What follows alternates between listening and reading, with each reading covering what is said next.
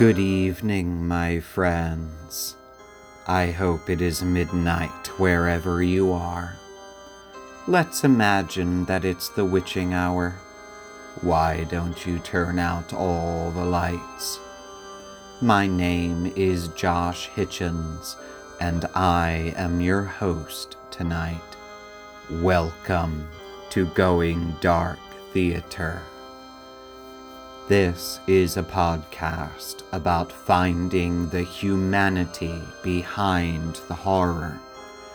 And this midnight, I will tell you the tale of the terror in room 1046.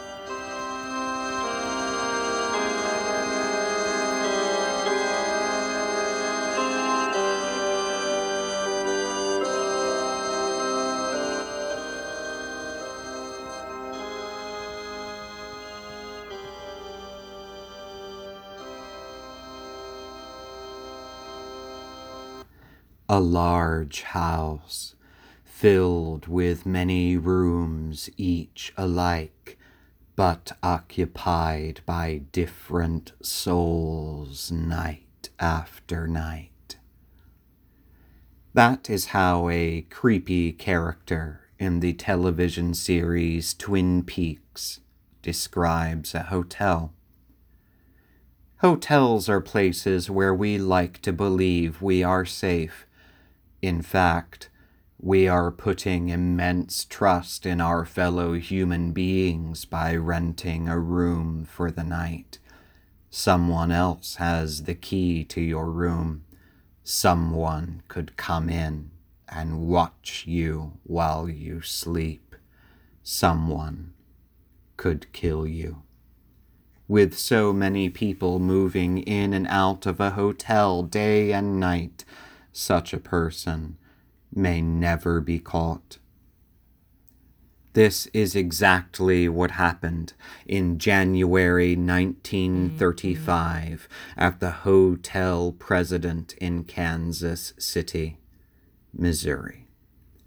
It is an unsolved mystery that is still as perplexing and as haunting today as it was 85 years ago.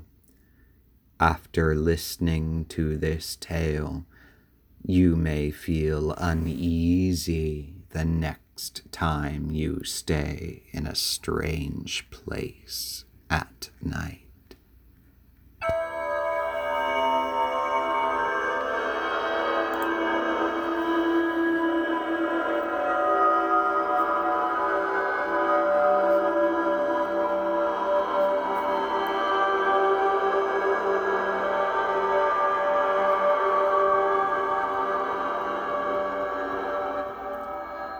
The Hotel President was constructed in Kansas City, Missouri in 1926.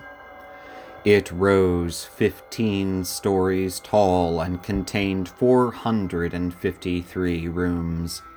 It was also the first hotel in the city to make its own ice, and in 1928, it was the headquarters for the Republican National Convention, where Herbert Hoover was nominated for President of the United States.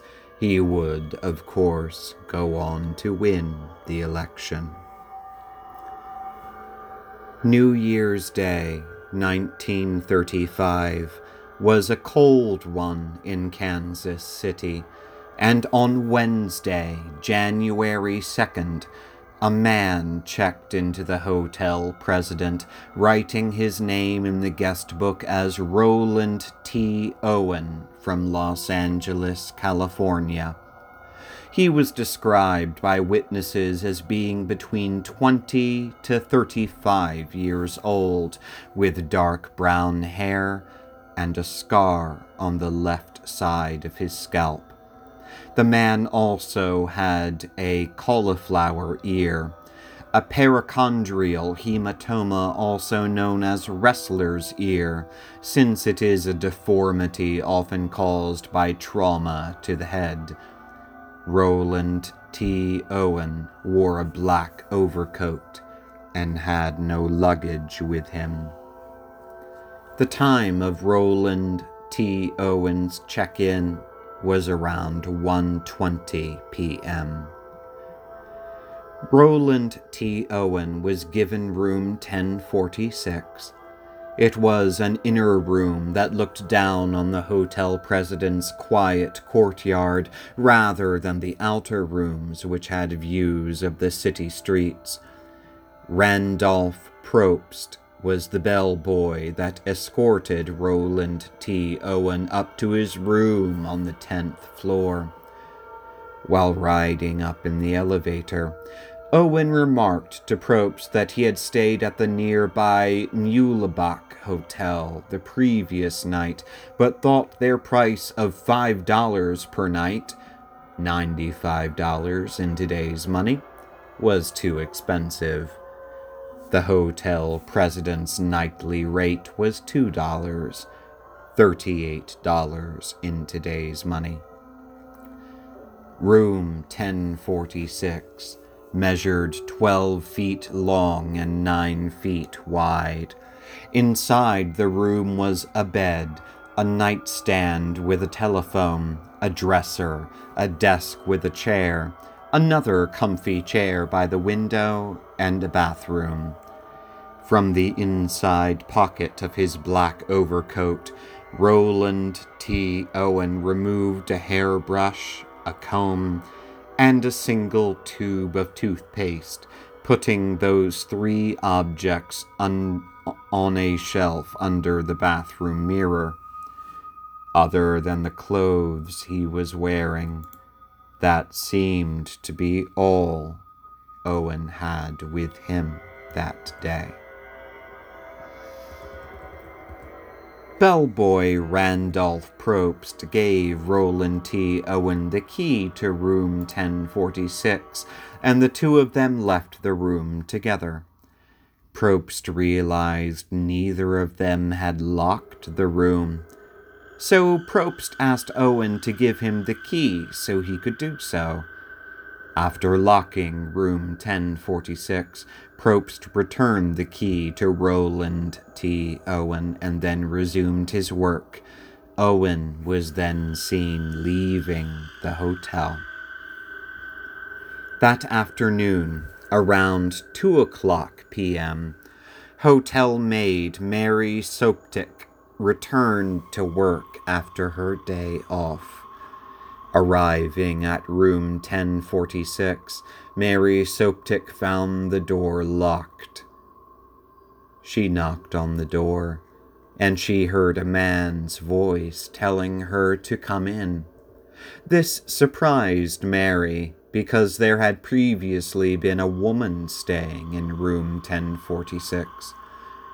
Mary entered the room, which was unexpectedly very dark. The shades of the windows were pulled down, blocking out the sunlight, and all the lights were turned off except for the small desk lamp, leaving most of the room in shadows. Roland T. Owen was in this darkened room. Mary apologized and said she could come back later, but Owen said it was all right for her to perform her cleaning duties. While Mary worked, Owen again complained about the high prices of the nearby Muehlebach Hotel and asked her about her job. Mary Soptic later said to the police, quote, "He was either worried about something or afraid. He always wanted to kind of keep in the dark." Mary Soptic also said that while she was cleaning, Roland T. Owen put on his overcoat and then went into the bathroom to comb his hair. After doing so, he left room 1046, but not before asking Mary to leave the door unlocked, quote, because he was expecting a friend in a few minutes. This is a good time to tell you that the rooms at the Hotel President could only be locked from the outside. Roland T. Owen had been given the key to the room by bellboy Randolph Probst before leaving the hotel after he checked in around 1:20 p.m. 40 minutes later, maid Mary Soptic found Roland T. Owen in room 1046 with the door locked. When leaving, Owen asked Mary not to lock the door because he was expecting a friend, suggesting perhaps that someone else now possessed the key to room 1046, since Roland T. Owen had been found locked inside of it. 2 hours later, around 4:00 p.m., Mary Soptic returned to room 1046 with fresh towels. The door was still unlocked. Inside the room, she saw that Roland T. Owen had returned and was lying on the bed, fully clothed. His eyes were open, but Owen did not speak to her. The room was now completely dark, but thanks to the light coming into the hallway, Mary Soptic noticed a handwritten note lying on the bedside table by the telephone. According to Mary's statement, the note read, "Don, I will be back in 15 minutes. Wait." Mary put the fresh towels in the bathroom and then quickly left room 1046. Mary Soptic returned to room 1046 the next morning, Thursday, January 3rd, 1935. This time she found the door locked. Mary opened the door with her passkey and entered, shocked to find Roland T. Owen in the room, sitting in the chair by the window. As before, the room was dark. Someone else had locked Roland T. Owen in room 1046 again. While Mary cleaned and took the dirty towels, she heard the telephone ring. Owen got up from the chair to answer it, and Mary Soptic overheard him say to someone unknown, quote, "No, Don, I don't want to eat. I am not hungry. I just had breakfast. No, I am not hungry." At 4:00 p.m. on Thursday, January 3rd, Mary Soptic returned to room 1046 with fresh towels. She heard the voices of 2 men talking inside the room. She knocked on the door and heard a man's voice, not Owen's, say, "Who is it?" Mary explained that she was the maid and had come to deliver fresh towels to the room. The man's voice, rough again, not Owen's, replied, "We don't need any." Even though Mary Soptic knew room 1046 currently had no towels, she took the hint and left the 2 men alone. That night, around 11:00 p.m., a man named Robert Lane was driving through the city when he noticed a man flagging down his car. Although it was a cold January night, Lane saw the man was only dressed in an undershirt, pants and shoes. Lane pulled over and the man said, quote, "I'm sorry, I thought you were a taxi. Will you take me to where I can get a cab?" Robert Lane said yes, and the underdressed man got into the back seat of his car. Lane said to the man, quote, "You look as if you've been in it bad."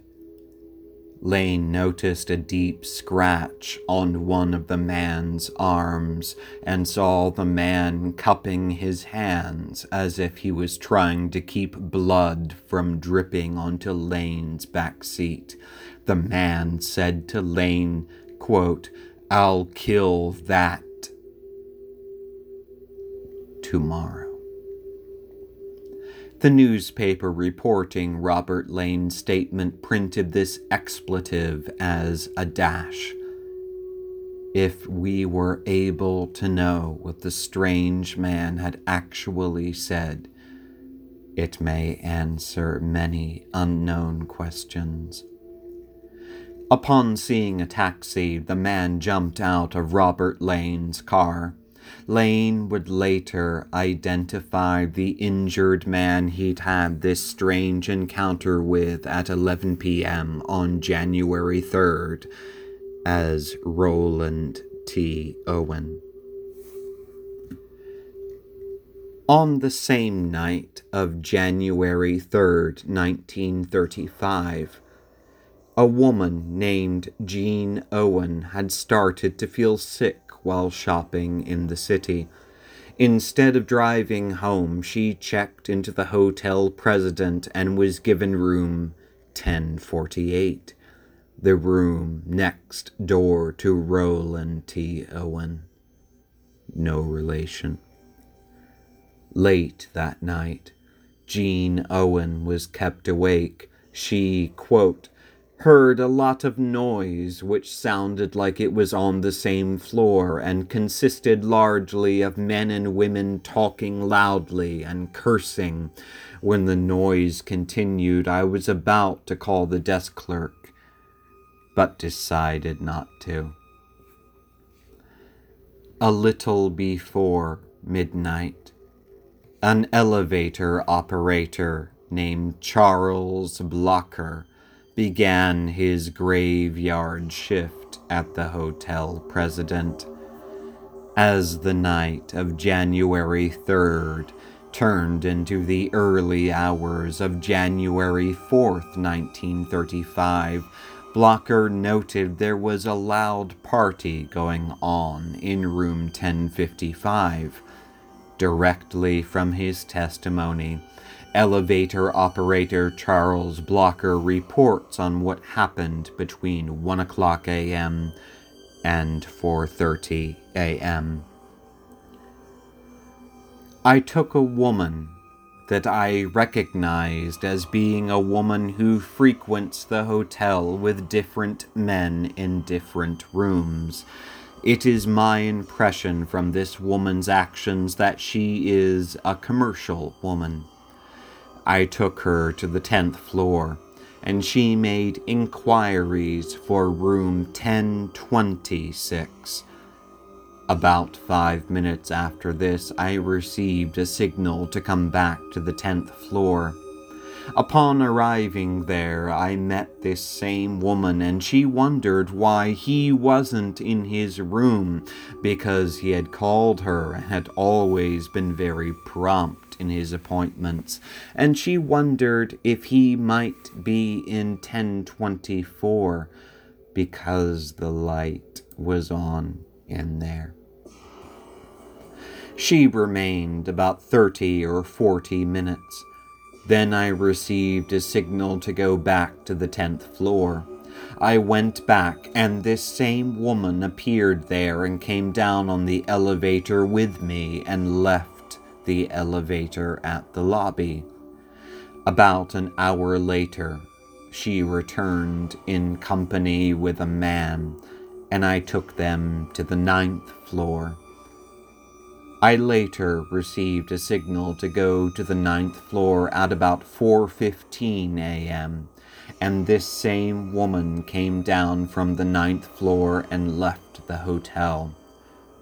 In a period of about 15 minutes later, a man came down the elevator from the 9th floor complaining that he couldn't sleep and was going out for a while.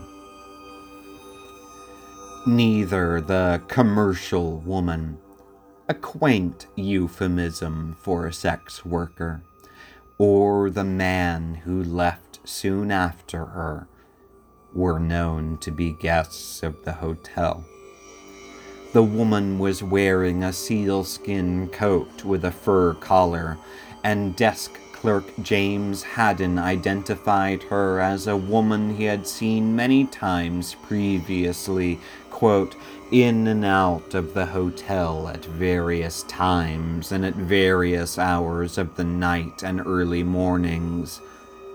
The man encountered by Charles Blocker wore a brown overcoat and shoes. Whether this man and woman had anything to do with what happened to Roland T. Owen in the early morning hours of January 4th, 1935, in room 1046, remains unknown.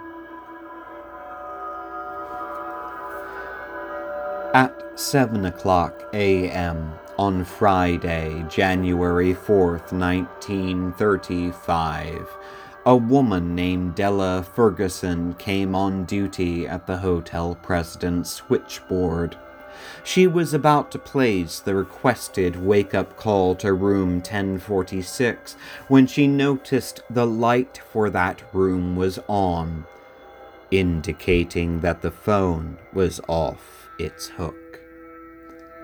Della Ferguson sent bellboy Randolph Probst, who had coincidentally checked Roland T. Owen into room 1046 2 days earlier, up to the 10th floor to see what was wrong. Randolph Probst found the door to room 1046 locked, again from the outside, and a "Do Not Disturb" sign was hanging on the doorknob. Probst knocked loudly on the door, and then he heard the voice of Roland T. Owen saying from inside, "Come in. Turn on the lights." With the door remaining locked, Probst shouted at Owen to hang up the phone and left to report back to Della Ferguson. Ferguson said the man in room 1046 was probably just drunk. An hour later, at 8:30 a.m., the phone in room 1046 was still off its hook. Della Ferguson sent another bellboy, Harold Pike, up to the 10th floor with a pass key. Upon entering room 1046, Harold Pike found the room, as always, in darkness. He saw Roland T. Owen lying on the bed, completely naked. The phone on the table next to the bed was off its hook. Thanks to light spilling in from the hallway, Pike also noticed dark stains on the bedsheets. He thought Roland T. Owen looked drunk.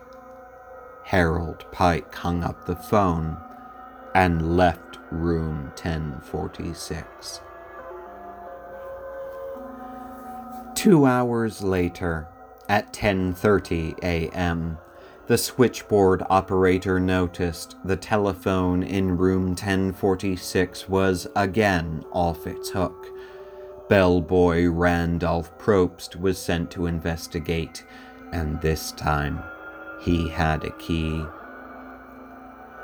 When Randolph Probst unlocked the door of room 1046, he found a scene of horror he would never be able to forget. This is what he said. When I entered the room, this man, Roland T. Owen, was within 2 feet of the door, naked, on his knees and elbows, holding his head in his hands. I noticed blood on his head. I then turned the light on, placed the telephone receiver on the hook. I looked around and saw blood on the walls, on the bed, and in the bathroom. This frightened me, and I immediately left the room and went downstairs. Randolph Probst informed the manager of the hotel president, and together the two of them went up to room 1046. They tried to open the door, but it would only open about 6 inches.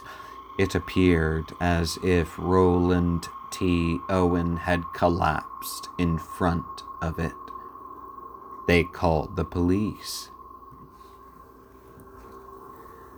In an impeccably researched retelling of this case for the Kansas City Public Library blog, writer James Horner paints an indelible portrait of what the police found when they entered room 1046.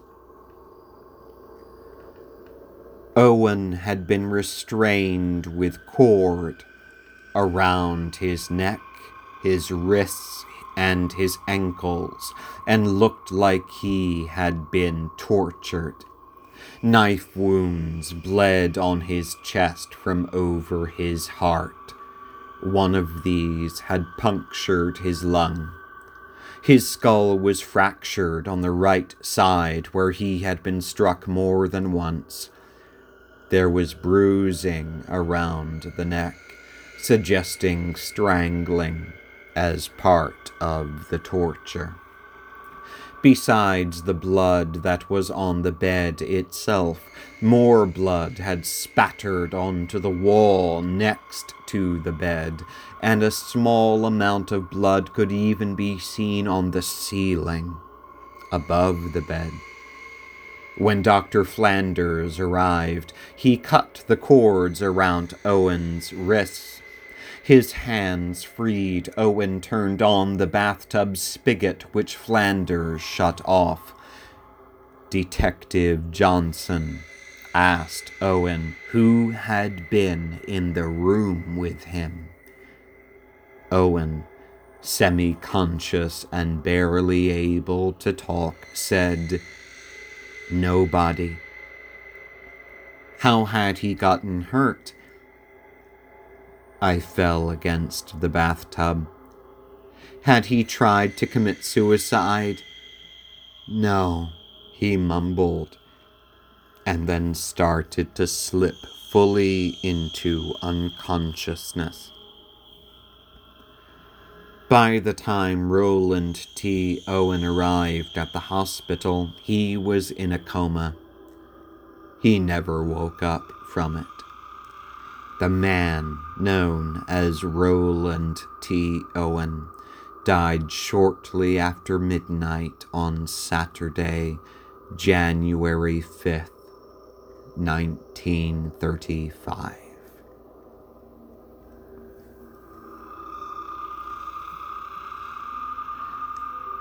Inside the bloody murder room 1046 at the Hotel President, this is what was found by police. A woman's hairpin, a safety pin, an unsmoked cigarette, an unopened bottle of sulfuric acid. There was also a broken water glass in the bathroom sink, missing one jagged piece. On the receiver of the telephone, police lifted 4 small fingerprints that could not be identified. They believed those fingerprints may have belonged to a woman. These are all the things that were suspiciously missing from the crime scene in room 1046. All of Roland T. Owen's clothing was gone, stolen, missing. The only thing left in the room was the label of his necktie, which had been cut off. The label read, Botany Worsted Mills Company of Passaic, New Jersey. All of the soap, shampoo, and towels were also absent from room 1046. The murder weapons, whatever they had been, were also never found. Since most of the blood had dried by the time Roland T. Owen was found, it was estimated that he received the wounds that eventually killed him between 3 o'clock and 4 o'clock a.m., the same time the mysterious man and woman had been seen leaving the Hotel President. Police soon discovered that Roland T. Owen was not the dead man's real name. Going off the lead that Owen had stayed at the Muhlebach Hotel on January 1st, they discovered that the man had checked into that hotel under another alias, Eugene K. Scott, also listing his residence as Los Angeles. Both names were determined to be false. To try and discover the murdered man's identity, a public viewing of the body was arranged at the Melody McGilly Funeral Home. The mystery of room 1046 was front-page news, and some sources say that up to 300 people came to look. It was at this time that Robert Lane recognized the corpse as the injured man he had given a ride to on the night of January 3rd. It was also determined the dead man had also been seen in the company of 2 women at a bar on one of the nights before he was killed. By March of 1935, the case was already beginning to grow cold. The funeral home announced in the newspapers that they would finally be burying the unidentified dead man in a potter's field. However, the funeral home received an anonymous phone call. It was a man's voice, and he asked that the burial be delayed so he could send money to ensure the murdered man received a proper burial. The caller said he wanted the dead man to be buried in Memorial Park Cemetery so he would be near his sister. When asked why the mystery man had been killed, the caller replied, quote, "Cheaters usually get what's coming to them." And then he hung up.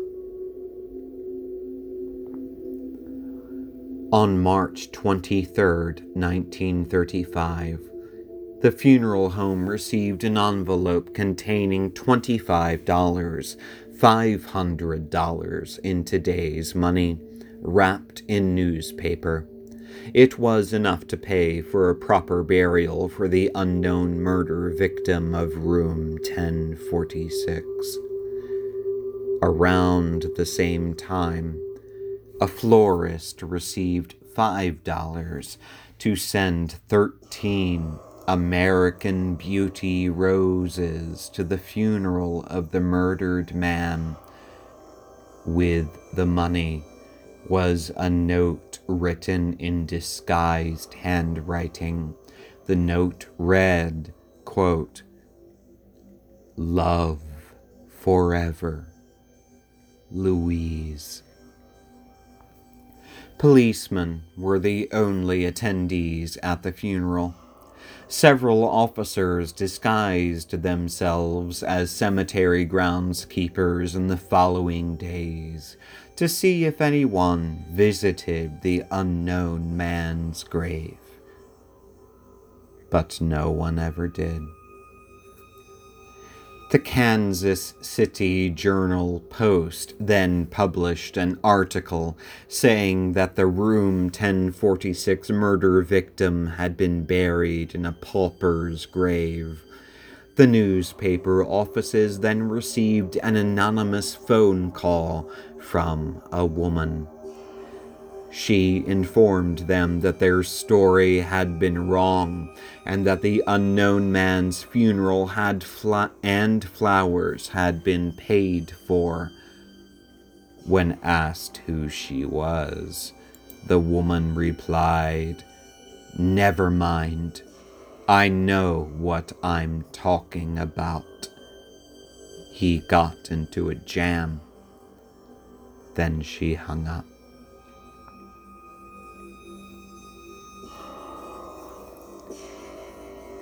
A year and a half later, in the autumn of 1936, the mysterious man who had died in room 1046 was finally identified.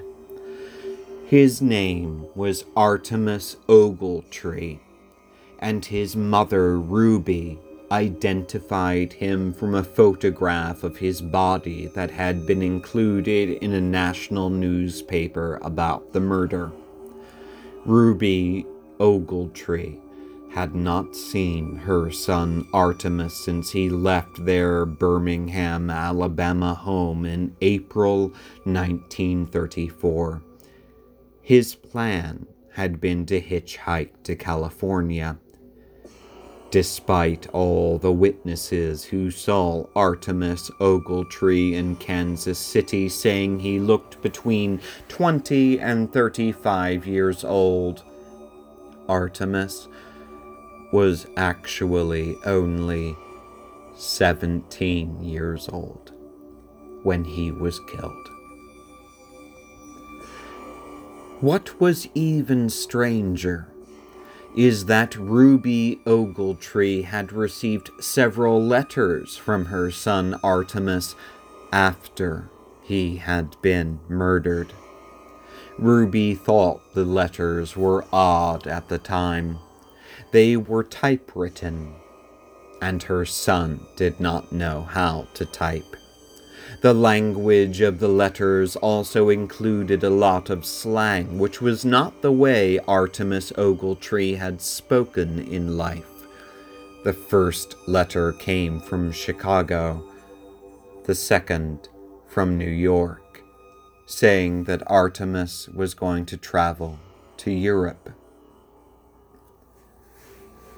In August of 1935, 8 months after her son was killed in room 1046, Ruby Ogletree received a phone call from a man living in Memphis, Tennessee, who said that Artemus had saved his life and was well and happily married in Cairo, Egypt.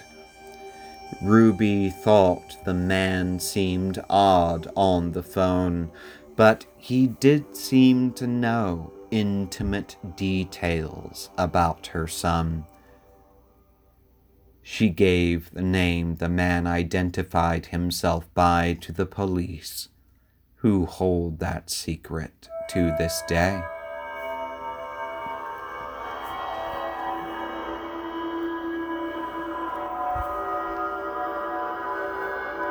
In conversations with Ruby Ogletree, the police were able to discover and verify that Artemis, her son, had stayed at another Kansas City hotel, the St. Regis, before he went to the hotel president. Artemis Ogletree had shared a room with another man, whose identity remains unknown. In 1937, New York City police arrested a man named Joseph Martin. He had murdered a younger man in a hotel room they had shared, putting the corpse inside a trunk to be shipped to Memphis, Tennessee.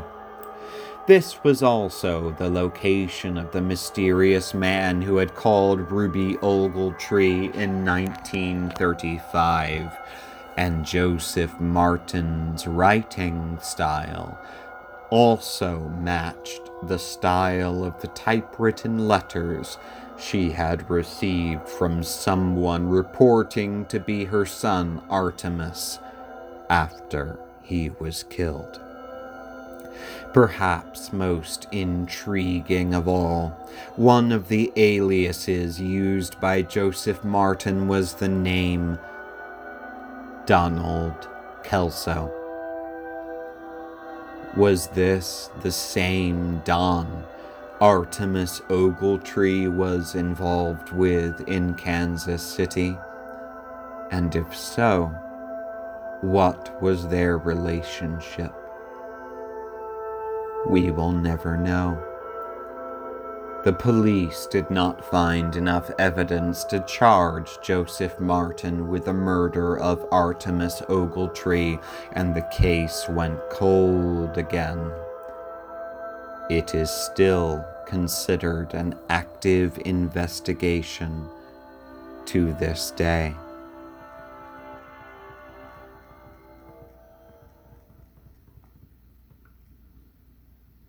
Who was Artemis Ogletree? His life, as well as his death, remains a mystery. Why did he leave home at 17 years old? What was it about Los Angeles, California that made him want to go there?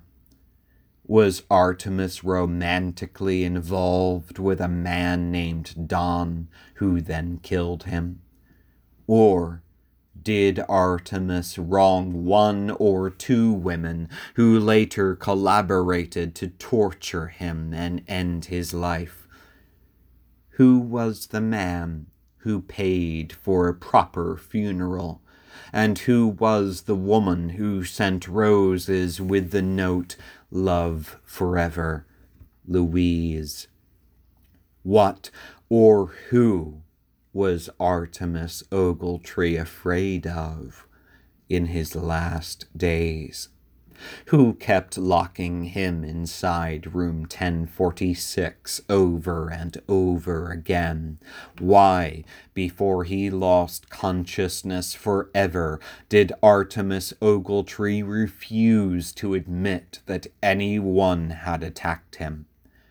And finally, why did the killer, whoever he, she, or they were, continue writing letters to his mother, Ruby Ogletree, after Artemis had been murdered, perhaps indicating the killer had some intimate personal knowledge of him?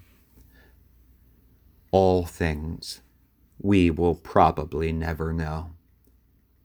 Ruby Ogletree died in 1963, never knowing what happened to her 17-year-old son Artemis in the final year of his too brief life. In 2003 or 2004, a Kansas City historian named James Horner, who worked at the public library, received a final anonymous phone call about the Room 1046 mystery that came from out of state. Horner wrote about this eerie incident in his blog post in 2012. This person and another had been helping itemize the belongings of an elderly person who had recently died. They found a box with several newspaper clippings about the case. The caller said that, besides the newspaper clippings, something mentioned in the newspaper stories was also in the box. The caller tantalizingly refrained from telling me what that something was. The caller hung up and never called back. The murder of Artemis Ogletree remains unsolved, but not forgotten.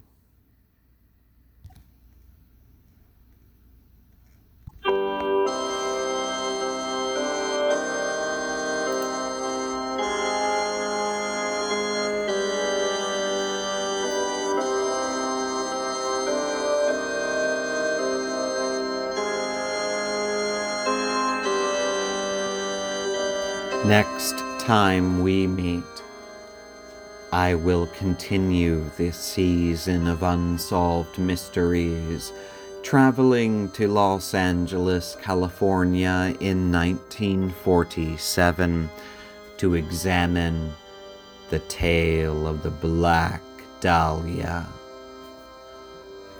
If you enjoy the podcast, I highly recommend leaving a rating and a review if the spirit moves you. You can also like Going Dark Theater on Facebook. If you want to support the podcast and see other spooky things I'm writing, as well as get episode transcripts, I have a Patreon. Patreon.com/Josh Hitchens. I am your host, Josh Hitchens, and you've been listening to Going Dark Theater, where we find the humanity behind the horror. And until next time we meet, my friends, I wish you all very pleasant dreams.